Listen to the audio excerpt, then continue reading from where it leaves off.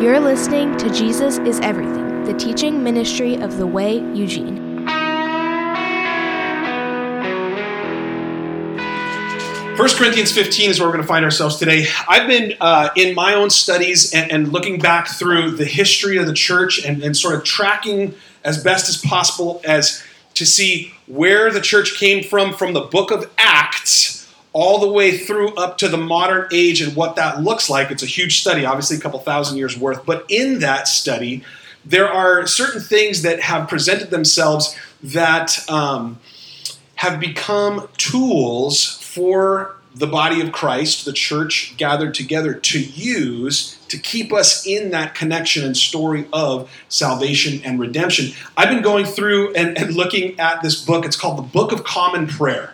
The Book of Common Prayer. And this one that I have was published in 1789. The Book of Common Prayer, you're probably more familiar with it than you know in this way. There are phrases that have become sort of culturally ingrained into the Christian life that we all sort of are familiar with, but perhaps we didn't know where it came from. So the Book of Common Prayer is the source of this phrase: "Dearly beloved, we are gathered here today in the sight of God to join this man and this woman together in holy matrimony." Like that traditional statement of a wedding ceremony, right? That comes from the Book of Common Prayer, right? A lot of the hymns that, if you grew up singing hymns at all, a lot of them come from and have their source in the Book of Common Prayer. What the Book of Common Prayer has been described as is the Bible in action. It's full of scriptural references. It's full of scripture being used to orchestrate and organize the gathering, the services of God's people. That's what it's been used for. So there's prayers for weddings, for funerals, for communion. There's scriptural references and orders to how a service should progress. All of these things are found in here. So it became sort of this manual that took the scripture, the Bible, and said, here's the truths of what we believe. Now here's how to organize those things into the gathering of God's people. That was the purpose of the Book of Common Prayer. I find it incredibly interesting. The language is old-fashioned. It might be a little bit hard to focus on, but it's incredibly encouraging, again, to look at and go, that's where a lot of what we do came from in practice. So that's an interesting thing. Now here's the question. As we look back through the history of the church, what's interesting to me is that the entire church, as it has been from the book of Acts all the way through modern day today, there's been one consistent theme that the entire church, the church calendar, liturgically, teachings of the church, practice of the church, all of those things. There's one theme that the church has centered itself around and revolved around. One theme and one theme only. If we were to say, hey, we're gonna simplify, or we're gonna very succinctly say, this is what the church is about, this one theme in regard to the history of salvation, what would it be? The resurrection of Jesus Christ is the absolute center of what our faith revolves around. It's the resurrection. So whereas Christmas begins to be the big deal for a lot of people culturally in our world because of the celebration, the presents, the romanticism of it, all those things, the baby in the manger, all those kinds of things, right? Christmas sort of gets a lot of that attention. Resurrection Sunday, Easter, is actually the primary point of focus for the church. Everything else sort of spins out and revolves from the resurrection. That's something that isn't always known, especially to people who are culturally Christian, right? Where they just show up on Easter and Christmas. They're Christian in the sense of we believe in God and our family goes to church once or twice a year, right? Christmas becomes this focus and Easter is just sort of the additional holiday or celebration. Now, the reason this is important for us to understand, and what we see in the text today in 1 Corinthians 15, what Paul teaches here, why this is so incredibly important is it affects how we share the gospel with other people. It causes us to stop and consider when I talk to someone about my faith, when I say that I'm a Christian, when I say that I go to church, or I'm inviting someone to come to Bible study or to come to worship service with me, what is it that I'm sharing with them? What is it that I'm witnessing to them? What am I testifying of? That's what we're called to be as disciples of Jesus. We're called to be witnesses of what Jesus has done for us in our salvation, and we are to testify. We're to give a testimony of what's taken place in our life as a result of salvation. What is it that we are sharing with people in regard to the gospel? Are we sharing with them simply the fact that if you believe upon Jesus, you receive comfort of some kind? Are we promoting things like love and joy and peace and acceptance and family? Like, is that what we're pushing forward in saying, hey, this is why you should believe upon Jesus? You should believe upon Jesus because you're going to experience love like you've never had before. You're going to experience peace like you've never experienced before. Okay? Yeah. That may be part of the relationship that we have with Jesus in the presence of the Holy Spirit. It's love and joy and peace, patience, gentleness, kindness, self-control, all of those things that are a part of the presence of the Holy Spirit. Yes, we'll experience that. But is that what we're to be witnessing and testifying to in terms of sharing our faith and sharing the gospel? Perhaps it's talking about forgiveness. Everyone needs forgiveness. Everyone's a sinner. Maybe that's what we're promoting, right? Forgiveness of your sins. Freedom from the guilt of your sins. Maybe we talk about healing. Healing from pain, spiritually, emotionally, even physically. Maybe that's what we're talking to people about and testifying to. And saying, hey, if you believe upon Jesus, you get to experience freedom and healing. Maybe that's what it is. But what I think we see today is something that prioritizes itself over and above all of those other things that we do and can experience in our salvation. Take a look at 1 Corinthians 15. We'll begin in verse 12. Let's read from verse 12 on through verse 19.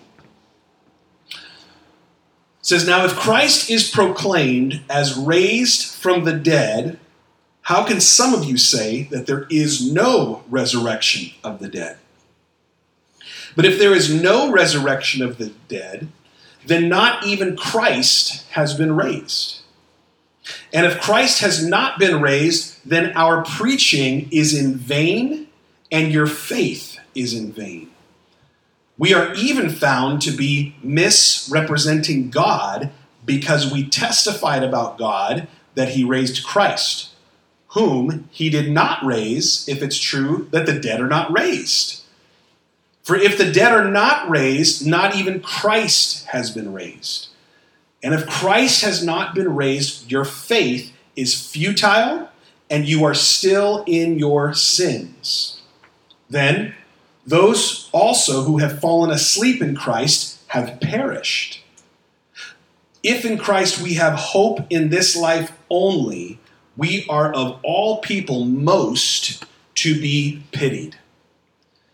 This is an incredibly pointed scripture. As we know, Paul's answering questions. The whole letter is in response to questions that he has been presented with. Things that are going on in the church that are causing there to be chaos and trouble and disunity. And Paul is answering back all of these questions. And here we have this accusation against those in the church or people in the church who are teaching that there is no resurrection. Now, I'll remind you what we read last week. Paul proclaimed the gospel to the church again as a reminder. And he said, I delivered to you as of first importance what I also received, right?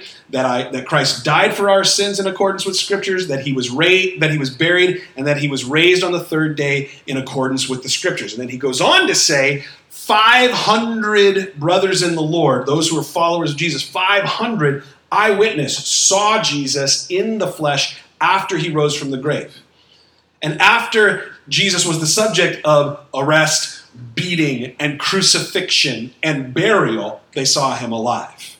There's no question, there's no doubt historically that what Jesus endured prior to being on the cross would have killed most people, let alone the fact that he was on the cross. Jesus died. There's theories that have been laid out by people who want to refute the truth of Scripture, who say, no, Jesus didn't die, he just swooned. He just sort of fainted on the cross, and they thought he was dead, so they took him down without breaking his legs. Baloney. It's not true. Jesus died. That's just the evidence of history, not just the Bible, but historical evidence as well. You could look up Flavius Josephus if you wanted to look at a Jewish historian who has records of those things. But hear what Paul says in chapter 15, verses 12 through 20, is that there are two primary implications at work. There's two things that we have to consider.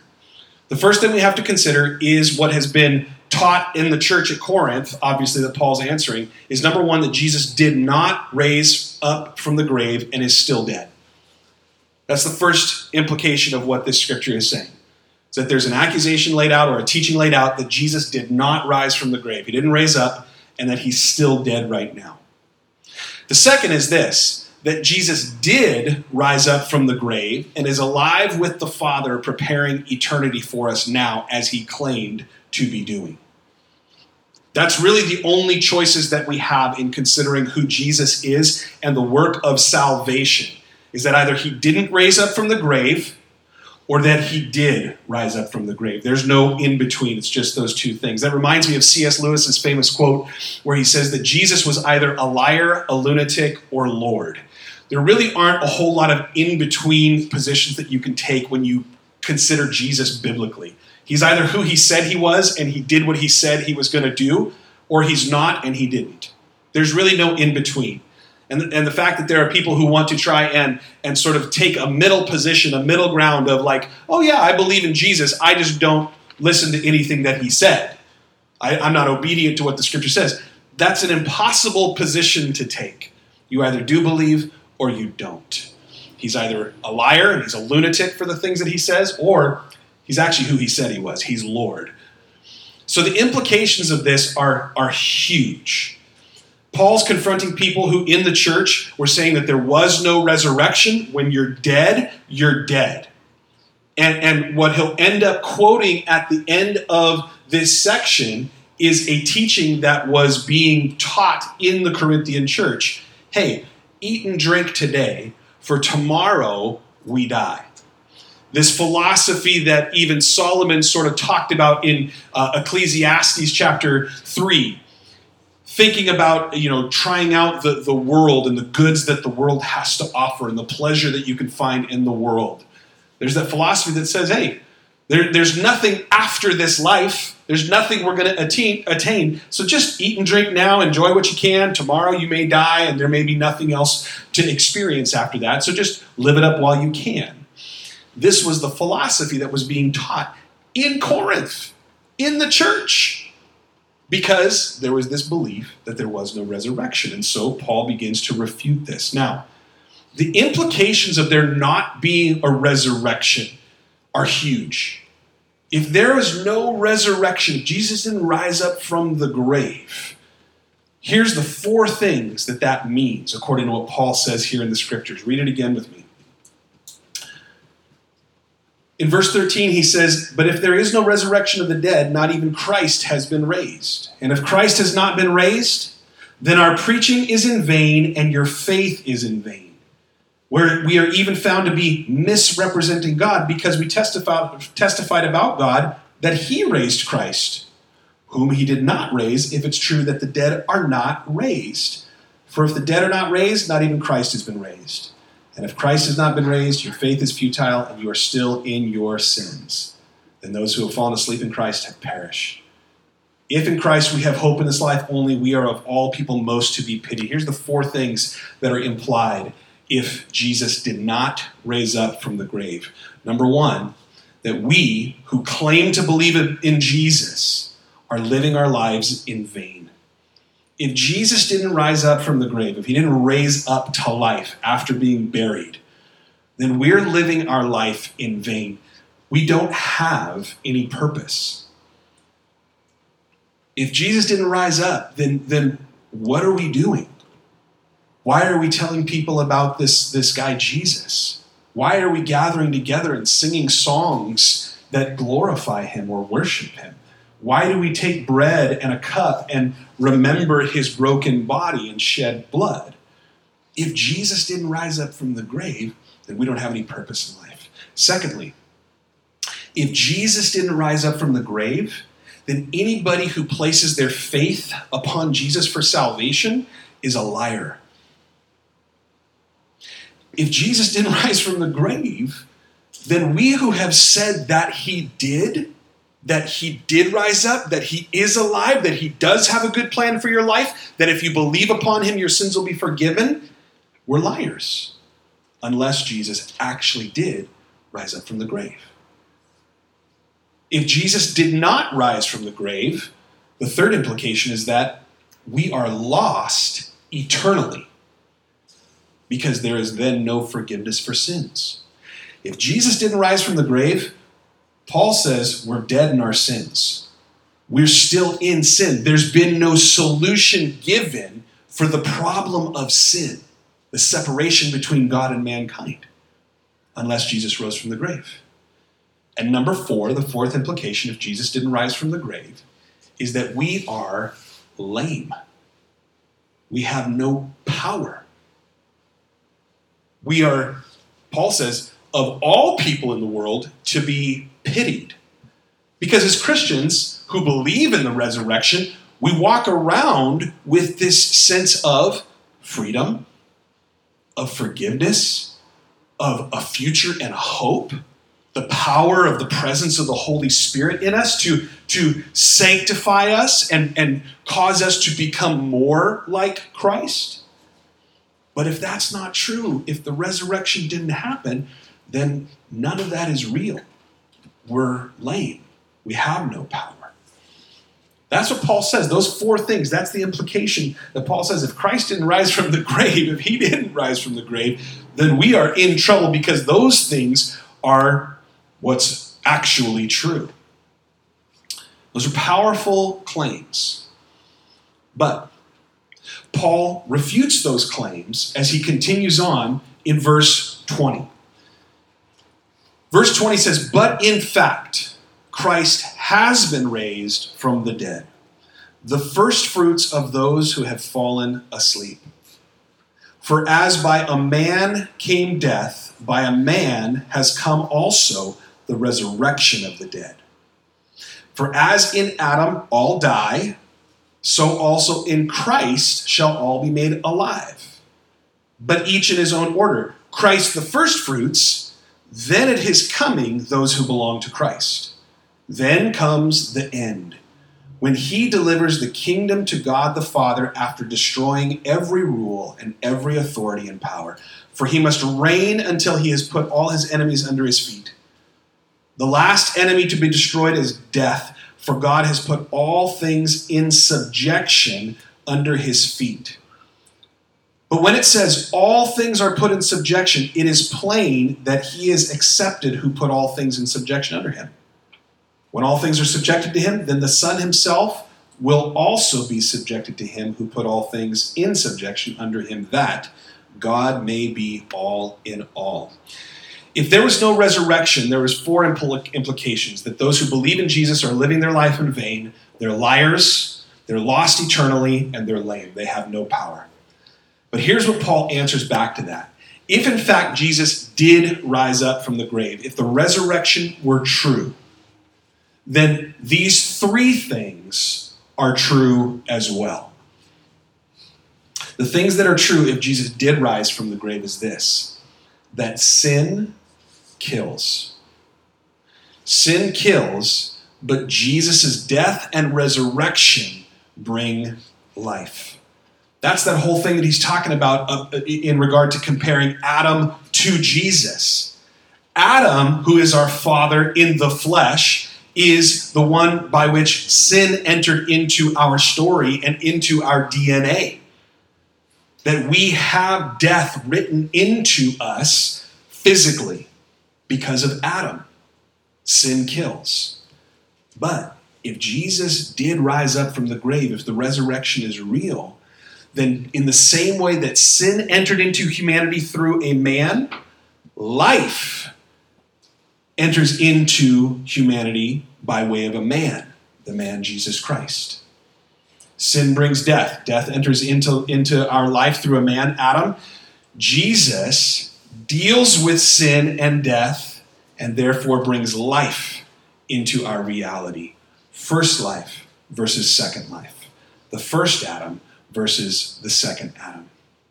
So if Jesus rose from the grave, if the resurrection is real, sin kills, but Jesus' death and resurrection bring life. The second thing that Paul says in regard to the fact that Jesus rose from the grave is that the second coming of Christ secures our eternal resurrection and life. The second coming of Christ secures our resurrection and life eternally. Paul says that Jesus is the first fruits of the resurrection. He's the one that is actually risen first from death. He conquers death and rises up from the grave. God raises him up after he's been buried in the tomb for 3 days. And the promise to us who believe upon Jesus is that at his coming, when he returns, his second coming, those who have died will be resurrected, and those who that are still alive will also be resurrected spiritually. That our lives then become Jesus's fully for eternity. So if Jesus did rise up from the grave, sin kills, but his death and resurrection bring life to us, real life, spiritual life. And his second coming, which he promised, which is only possible if he resurrected, secures for us our eternal resurrection and life. The third thing that's true is this, is that if Jesus did rise up from the grave, then sin is going to be subject to his authority. Sin is subjected under Jesus' authority, and it paves the way for God to be God fully in this world physically, as he is fully everywhere spiritually. God is God everywhere spiritually. He's eternal. He's all-powerful, he's all-knowing, all of those things. But here physically for us, if we are giving ourselves over to sin, if we are serving sin as our master, then physically, God is not in authority over our lives at that moment. We're giving authority to sin. But if we believe in the resurrection of Jesus Christ, that he died on the cross to pay the penalty for sin and then rose from the grave to promise eternal life to us, and we give authority to him in that salvation, then God is God to us physically, emotionally, mentally, spiritually, even in the here and now. God is God everywhere. That's why Paul ends that section by saying that God may be all in all. Far too often, we allow God to be God in specific areas of our life, but not in all areas of our life. How many of us allow God to be God on Sundays or Wednesday nights when we come to Bible study, or when we do happen to crack open the Bible, or when we do spend time in prayer? God's God in those moments. But how many of us have experienced places in our lives and experiences where we allow our anxiety to be God? Where we allow our fear to be God, where we allow our dissatisfaction with the world to be our God, where we allow the seeking out of comfort and pleasure to be our God. In those moments, God is not God in all for us. He's only God in the places that we allow him to be God. And yet what Paul says is if the resurrection is true, if what Jesus did on the cross culminated in him not just dying for sin, but raising up to life, then everything else is true as well. Our sin can be forgiven. We're promised eternal resurrection when Christ comes. And the fact that everything that is broken in this world will be in subjection to Christ. so that God may be all in all. When Jesus taught his disciples to pray, your kingdom come, your will be done on earth as it is in heaven, Jesus was teaching them to say, Lord, be all for us. Be everything to us. The way that your kingdom is in heaven and the way that it's organized and structured for eternity, we want to observe that and practice that now. Lord, we don't want to feel the effects of our sin now. We want to just be a part of your kingdom. When we come together to take of the table of fellowship, it's called the table of thanksgiving, the Eucharist. Paul told us already that when we take of the bread and the cup representing the body and blood of Jesus, we are proclaiming Jesus' death until he returns. God says without the shedding of blood, there is no remission of sins. There's no forgiveness for sin unless there's been a sacrifice of some kind. So for our sins to be dealt with, Jesus needed to die. The blood needed to be shed on our behalf. We need to believe in that. But if that's where it ended, if Jesus' death was it, and that's where the story stopped, then what Paul says is that we would still be in our sin. Because the sacrifice would have been temporary, just like all of the goats and sheep and bulls that had been sacrificed in the Old Testament. But Jesus raising from the grave ensures for us that his sacrifice was once for all time. That even though he sacrificed himself, death didn't have the power to hold him, to contain him, to stop life from continuing. So when Jesus burst the bonds of death, not only was his sacrifice accepted by God as right for our sin, but his resurrection ensures that there is no more sacrifice needed, that it's complete, it's done. The promise of life is given to us. So when we come to the table and we celebrate the Eucharist, when we come and say, Lord, thank you for sacrificing yourself on our behalf, we proclaim his death until he returns again. But here's the linchpin. Here's where resurrection is the most important thing for us. This is why the church revolves around resurrection. This is why when we're talking to people about Jesus, we're sharing our faith with them in Jesus. It's not just that, man, if you believe in Jesus, he's going to heal your heart. If you believe in Jesus, then that relationship that was broken, you could just trust Jesus to restore that relationship. You put your faith in Jesus, your anxiety will get dealt with, your depression will get dealt with, and, maybe he'll even heal you physically. Or hey, when you believe upon Jesus, you get to be part of this really cool family, these people who love each other and serve each other in the church. If that's what we're trying to attract people with to come to Jesus, we're missing out on the thing that actually has real power in what we're supposed to be sharing with them. When we come to the table of communion and remember the sacrifice of Christ, we're proclaiming his death until he returns. When we walk out the door of our gathering into the life that God has provided for us and called us to live as witnesses, testifying to the reality and truth of Jesus, we proclaim the hope and the promise of eternal resurrection for all who believe upon Jesus for salvation. Not instant peace, not prosperity, not riches, not healing. What we get to share about Jesus with people is this, that he rose from the grave and that I have the promise of life eternal. Because right now here in this world, just because we believe in Jesus, doesn't mean things are always going to go well. Doesn't mean that things are always going to work out the way that we think they should. Doesn't mean that we're going to receive, quote unquote, material blessings in the way that some like to preach Jesus. That if you believe in Jesus, you have enough faith, and you sow enough seeds of faith, then God will bless you. Hey, this thing that you're going through right now, get ready. You're on the verge of a breakthrough. God's setting you up for success and a breakthrough.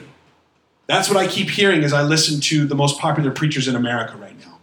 Hey, this hard time you're going through, just get ready. You're not going to be able to handle the blessings God has for you if you have enough faith. That's not true. If the promise of riches or the evidence of material possessions or good health are the measure of how God loves his people, then God hated Job. If the measure of God's love for us and the reality of who Jesus is in the fact that we're never going to go through hard times or not receive persecution, or we're going to have all of the relationships healed that we want to have relationships healed with, then God hated the Apostle Paul.